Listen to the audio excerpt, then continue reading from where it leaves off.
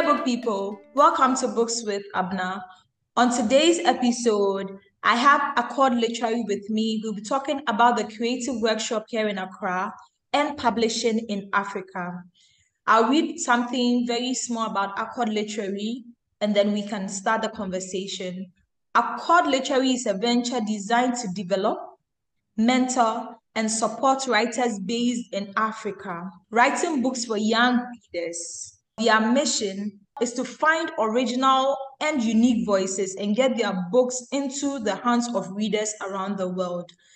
I have Sarah with me, and she's going to... Hi, Sarah, welcome. Hi. Thank you so much for having me.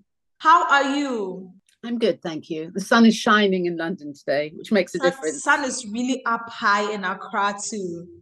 I want you to tell us about the Accord Literary. How did this venture designed to develop, mentor, and support writers based in Africa come to be? What is the journey of Accord Literary, and what do you do? How did it come to be? I have worked in publishing in the UK, but with quite an international perspective, for about 30 years, quite a long time.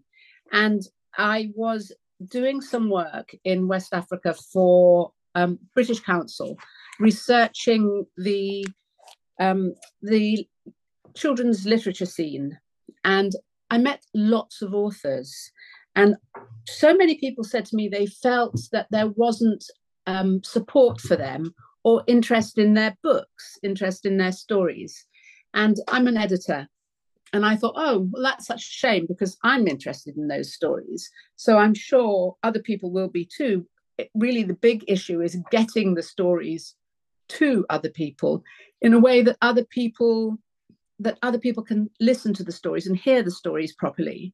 So I decided that I would start in a smallish way by working with a few authors to help them develop their manuscripts.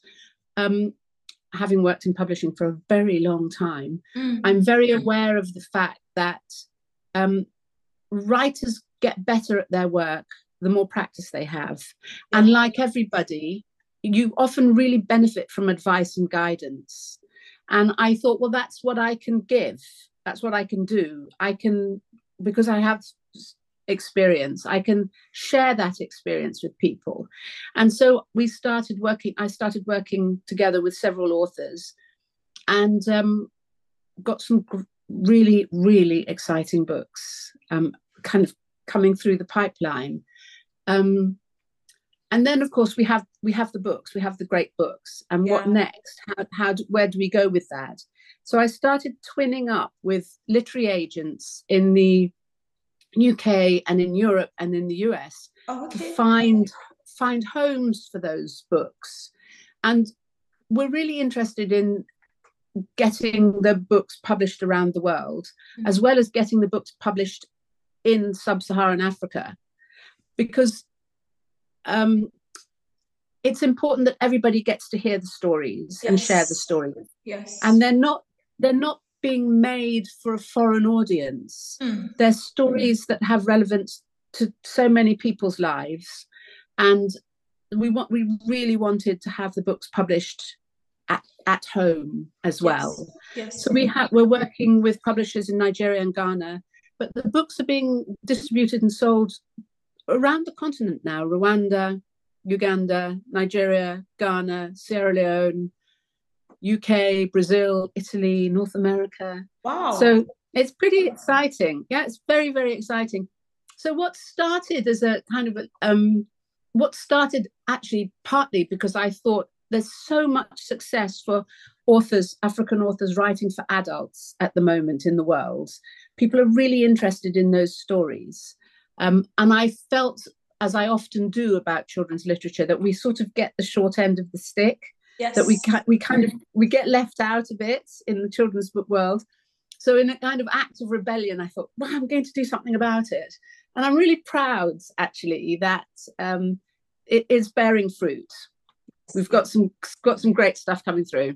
Okay, we are going to go to the titles that you've done so far. But before that, You mentioned that you have worked in publishing for a long time.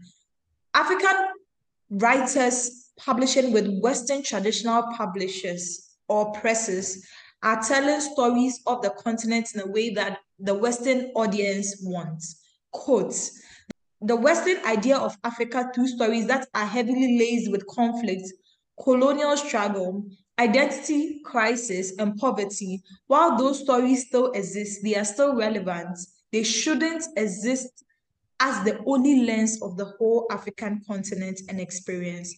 Why is it important that we as a continent publish our own stories? Why is it important that we tell and publish our stories as well? You're not going to sustain those stereotypes, of course. I mean, the point of that horrible stereotype is that I personally stand very strongly against those ideas, that that's what people want to read about Africa. I think there's an awful lot of people who have a very stereotyped idea of the continent, and they think it is all about conflict and it's all about stress and poverty. Yes. I think that stories can do a lot to show people that that's not the case, that there are so many other great things going on. Elizabeth-Irene's book, Crossing the Stream, is the most perfect book about friendship and about intergenerational love and about the environment and caring for the environment. It happens to be set in Ghana, and it's very empowering because it is set in Ghana with young Ghanaian children. And there's, what's the worst thing that happens in the book? Somebody fights with his mother. Those are kind of completely normal, everyday, universal situations. And for me, because I must say it's absolutely one of the things that drives me, is to reverse the stereotype of Africa in literature that is often bought by people who don't have experience of the continent. And I think that literature can turn things on their head, and literature stories can make people think again. And it's so important that those stories are shared, and that they're shared to all audiences, black and white, because I live in London. I do spend quite a lot of time in West Africa. I have family, and a very important part of my life is in Nigeria. And it never occurred to me for a minute that you couldn't use African children to carry universal themes. Wow. And that, I believe, is something that we can see by bringing new voices through who want to talk about Africa as they see it and live it, not as people see it on the news. Yes. For example, at the moment, the conflict in Sudan, the way the West is receiving that is like, well, yet again, more conflict. Another one. And it's, anyway. Just speaking about publishing here in Africa, you also said that you have worked here researching. The thing is that Ghana, we don't have publishing houses. We don't have publishing houses that publish creative work. What we do have is that most of the publishing houses or printers are printing or publishing textbooks and religious books, and our creatives are not actively nurtured. We are stifling their creativity. I have seen that Accord Literary, you are doing some very great work, mentoring, developing, and also bringing up budding talents and creating a platform for new and unique voices. Tell us about your development program, your mentorship initiatives, what you have done over the years with your program. First of all, addressing your comments about what's being published in some African countries, and that there is the problem is that it's often very difficult to make money from publishing. Yes. It is increasingly difficult to make money from publishing, and that's not only in Africa, but it's in the rest of the world as well. We all struggle to make money. And the way that we make it in the UK often is we have books that we can sell around the world. And for various reasons, again, I think it's to do with information and knowledge. That isn't something that African publishers often feel they have access to. It's also something else I'd really love to be involved in, is thinking about how we can help publishers reach out to other publishers like them around the world, and monetize their content. So the great thing about school books and textbooks is that there is an audience. There's always an audience for that. You're always going to sell those books. Whereas a novel, you can walk into a shop and you can think, oh, I don't really fancy it. You don't have to read it. You leave it. So there's a very big economic conversation there about the way in which publishers think about what they're doing and their contacts with publishers in other countries. And there's some great initiatives being set up that are really about skill sharing amongst publishers to help everybody know each other a little bit better. What we're doing in terms of mentoring people is giving people the opportunity to be supported to tell their stories, and also giving people editorial advice. One of the things I was interested when I first was meeting with writers was that a couple of people said to me, well, I take my book along to the publisher and they just print it. So I'm not edited. It's not really checked, inconsistencies, all of those things. And I can think of one person in particular, she was really desperate to be edited. She really wanted to have that relationship with an editor and to be tested and challenged. And therefore, she felt write a better book. So our mentoring is really very much about that. It's about helping a writer realize the story that they really want to tell in the best possible way. We do workshops where we gather people together. We gather writers and illustrators together and have people practice their writing and practice their illustration and talk to one another and skill build and generally improve their skills. Okay, so how many years have you done this here in Africa? In sub-Saharan Africa, I've been working since about 2018. Working on projects. I think in about 2010, I was in Nigeria and I ran a project there. I must say I'm always open to people getting in touch with me and sending me their projects for me to think about in terms of whether or not we can work on a publishing basis, but actually specifically focusing on the mentoring. I started in about 2018. Oh, wow. And it's a combination of working with authors one-to-one, and I work with some authors, and then I also twin authors with editors here in the UK. Okay. There's a wonderful pool of freelance editorial people who are really keen to be involved in this project, and I work putting authors and editors together. During the pandemic, we hosted a few online training sessions, I suppose, and that was great. And what was so exciting about that is, for one in particular, we had over 80 people, and people attended from literally all over the continent. But I saw people coming in from Singapore and the Philippines, and I was like, oh, this is fantastic. It was just a really proper meeting of minds.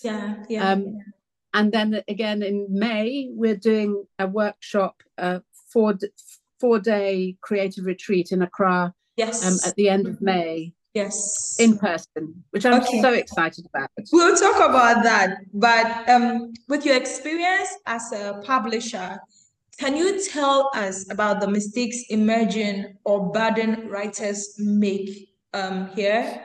And what advice would you give them? Well, I think the mistakes that budding authors make, emerging authors make everywhere are the same. And that, first of all, I think the most obvious thing is that thinking something is finished when you've done your first draft. I think that sometimes you have to do 2, 3, 4, 5 drafts before you can share it with somebody else. And even then, you have to be prepared to know that it could well take more work. Yes. So I think for me, that's the mistake that most emerging writers share. And I can understand why. People are very enthusiastic that they've written their story. Yes. My advice always is to put it in the drawer, the proverbial drawer, and leave it for at least 6 weeks. Don't go near it. Bring it out and reread it. And you'll see, this, the plot isn't working, the characters disappear. You'll spot mistakes that you would never spot if you just read it straight when you've written it. Yeah. I think another mistake that people often share is that a very simple thing of thinking about the age of the reader and the content that you want to write about. The children's book world is very structured in like sedimentary layers, from your first readers who are about 6 or 7 years old up to people of 18 who are, for all intents and purposes, adults.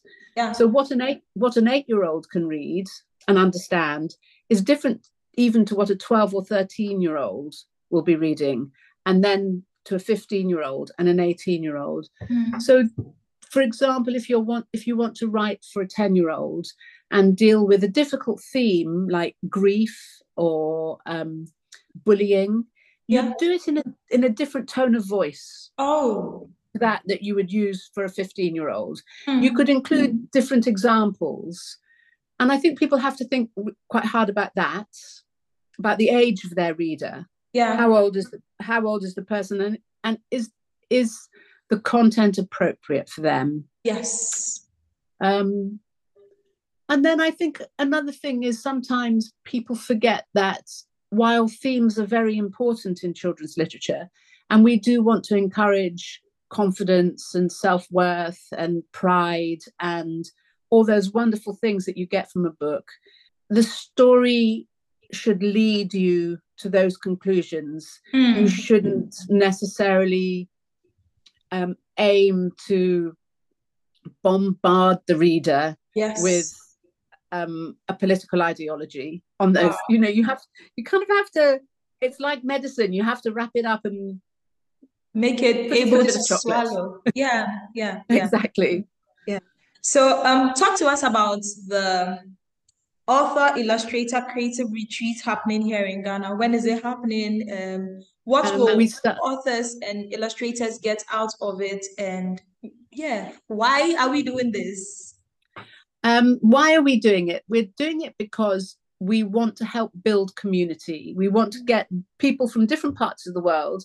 We have somebody coming from France, we have somebody coming from the US, we have somebody coming from Bermuda, we have people from Ethiopia, Rwanda, Nigeria, Ghana. How many people are in the retreat? Altogether, there will be around 25 attendees and 6 facilitators. Okay. And it's split more or less half and half between authors and illustrators. And we'll split the groups up into smaller groups. Okay. And people will work quite closely with different facilitators. And the goal really is to give people the opportunity to do nothing else but to think about their stories, and to do that with people who can share their ideas, help them think about things in a different way, encourage them to try different voices. And that's not just the facilitators, because the wonderful thing about retreats often is that the attendees are such fantastic critics and so supportive of one another that they want to see one another expand and develop and grow. And so the idea is really to have a sort of 4-day hothouse environment where people can all sit together, all talk, all share, all think about stories, and also do some writing and illustrating. Okay. When is it happening? It's happening on the 29th of May, and it's going to run through till the 1st of June. Where is it happening in Ghana? Well, we're delighted to be partnering with the British Council. Okay. So we're going to be based at British Council. Unfortunately, I'm sorry to say this, guys, but we can't have more people join us for the retreat because the idea is to be very hands-on and very involved with people's work. Yes. So if the group gets too big, we lose that freedom. But on the 27th of May, also at the British Council, we're hosting what we're calling creative sessions. And we're inviting everybody and anybody to come to that and to have an opportunity to talk to one of our facilitators is Ken Wilson-Max, who's a publisher at HarperCollins here in the UK. Wow. And he publishes books for the younger end, for pitch books and young readers, and myself. And we're saying to people, come and talk to us about your projects. Tell us, kind of pitch to us your projects. We've got people joining from the film industry in the UK and in the US to talk about writing for TV, writing for film. Wow. How do you enter that industry? We're going to be promoting it quite soon on social media. The plans are just kind of getting bedded down now, but that's the 27th, and that is literally open to anybody who wants to come along. Okay. And I think it'll be a fun day. It's going to be conversations, there's going to be panel discussions, there's going to be authors talking about writing for YA, writing for middle grade, a whole big day of creative thinking. Wow. This sounds really nice. Let's talk about Accord Literary. How, if I have a novel, for example, and I've written for young adults, maybe between the ages 8 to 16, and I want to approach you for editing and then publishing, how do I approach you? How do I get in touch with Accord Literary? We have a website that has all the information, and it's accordliterary.co.uk. We ask people to send us a bio and a synopsis and the first little bit of their story. So if it's a picture book, we'll see the whole thing. If it's a middle grade title, 2,000 or 3,000 words. If it's an older title for teen and YA readers, we'd like about the first 1,000 words, so that we can get a taste of your style, a taste of what the writer wants to talk about in their book. And I would plan on how you would get in touch with Accord in the same way that you would plan on how to get in touch with a publisher, and think about your submission letter, think about your bio, think about the bit of the manuscript that you're sharing. Is it formatted well? Look at all of those kind of very basic things to make it as attractive as possible in terms of our team reading and considering. But we are always open to people sending in material and asking us to have a look. We see our job as mentoring, and we want to get authors happy with their work and confident about what they've made. Yes. And from there we go on to try to find those authors' publishing houses around the world. Okay. Talk to us about the books that you have worked on from 2018 till now. What are some of the titles so that we can look out for them? Well, the two Ghanaian authors are Ruby Goka's book, Even When Your Voice Shakes, which is a wonderful story. And great. Also Elizabeth-Irene Crossing the Stream. Wow. And they're really, really wonderful books. I mean, we're just so proud of them. They've been published in the US, and both of them have really excelled in the American market. Elizabeth-Irene won an award from Howard University for her book, we were so thrilled. Wow. And both of them have international sales. They're both being translated into different languages. Oh. And Cassava Republic, who I'm sure you know, are publishing Elizabeth-Irene's book in the UK and West Africa, but not Ghana. In Ghana, it's being published by Kwabena at his publishing house. I know he has two names for his publishing house. And anyway, so Kwabena's publishing her in Ghana, which we're very pleased about. Any other books we should be looking out for, even if it's not in Ghana here? Well, there's a book by a woman called Blessing Musariri, and it's being published by Wida in Nigeria. And they have, I'm pretty sure they have Ghana rights. And it's called All That It Ever Meant. And it's a really astounding YA novel. Yeah. It's about a family who live in the UK who journey back to Zimbabwe, and you're not quite sure at the beginning of the book why they're making this journey, and the novel is very much about the reason why. And there's a twist in the tale of this book that literally people are like, oh, what a surprise. I did not expect that to be the case. And it's a beautiful book. She's really fine literary voice, and she's called Blessing Musariri. Wow. So I'd look out for that as well. Yeah, definitely look at that. Before we close this, I want you to first talk to us, just maybe that one advice you give to a budding or emerging author with regards to writing, and maybe seeking or wanting to publish your work. That one advice you give them. Never give up. Because it can be a very long journey. And if you don't believe in yourself 100%, and I know you people hyperbole, 200%, but, maximum, you have to believe in yourself more than anybody else can ever believe in you. Yeah. And you have to keep going. You have to persist, but you also have to know that you can get better. Yes.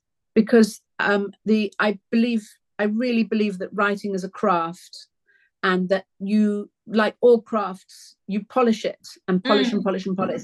And what's that rule? 10,000 hours or something. You must always know that you can keep working and keep improving.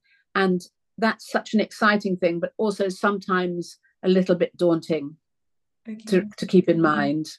Oh, thank you. Thank you so much. That advice was really, really, really good. Do you mind sharing with us some of the names for the people attending the retreat, or you cannot share that? I can tell you the facilitators. Yes. I won't tell you the attendees. Okay. I feel like that's for them to tell you.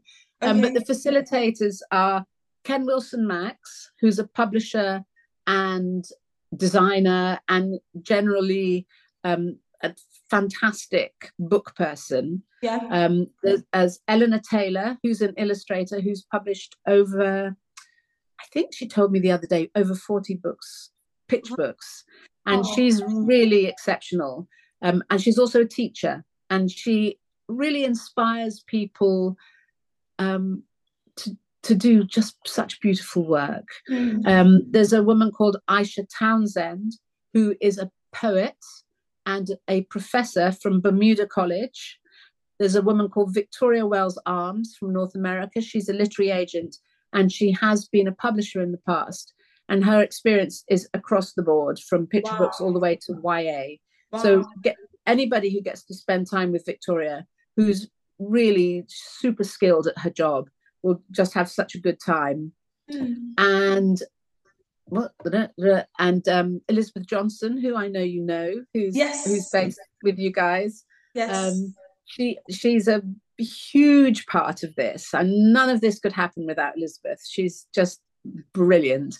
I hope that afterwards she'll have a very big rest. And there's myself. So between us, we're hoping to. Well, we're really looking forward to working with everybody that's coming. The work samples that we got, when we put out the call for people to apply to come, we got over 60 submissions. We whittled it down with something approaching kind of tears to 25. Oh. And we're really looking forward to working with everybody. And it's a lovely range of style, voice, interest. So we've got people who are interested in picture books all the way through to people who want to do big, epic fantasy novels.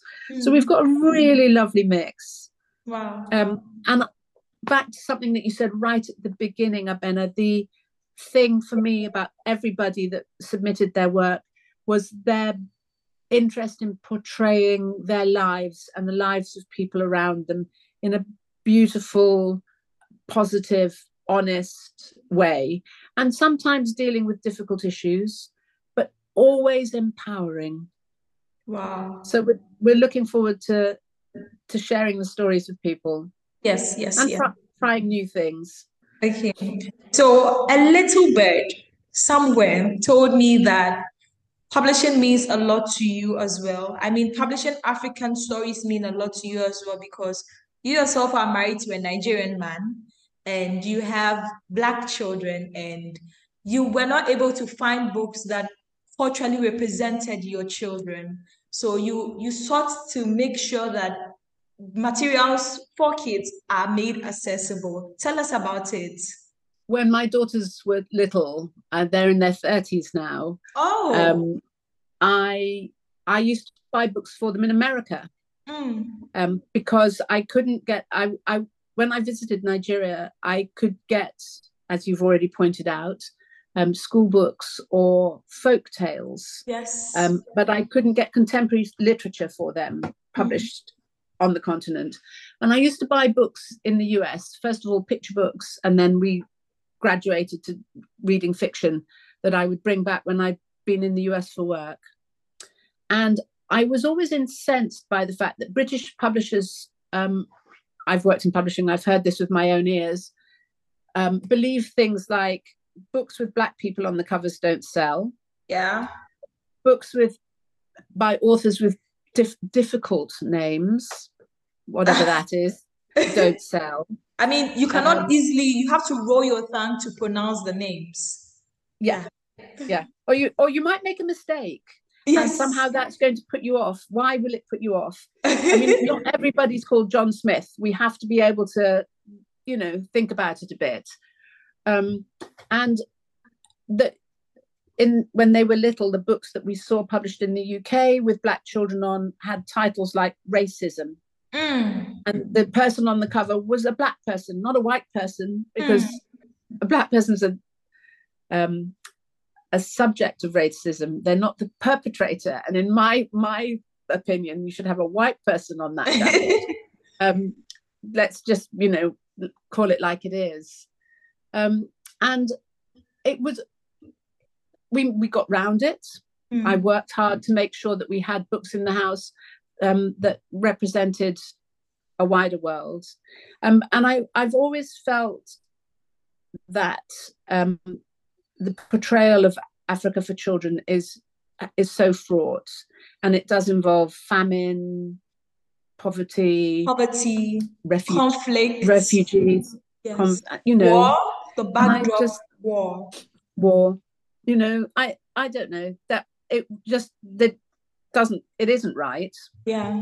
We still have some way to go. Yes. And I do think initiatives like this do help a little bit. Yes. We're doing our bit.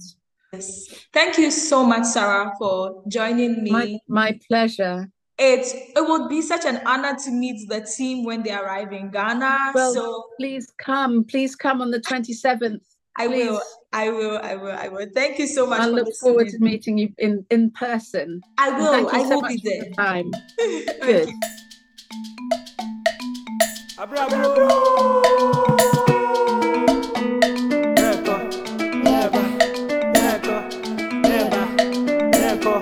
Never.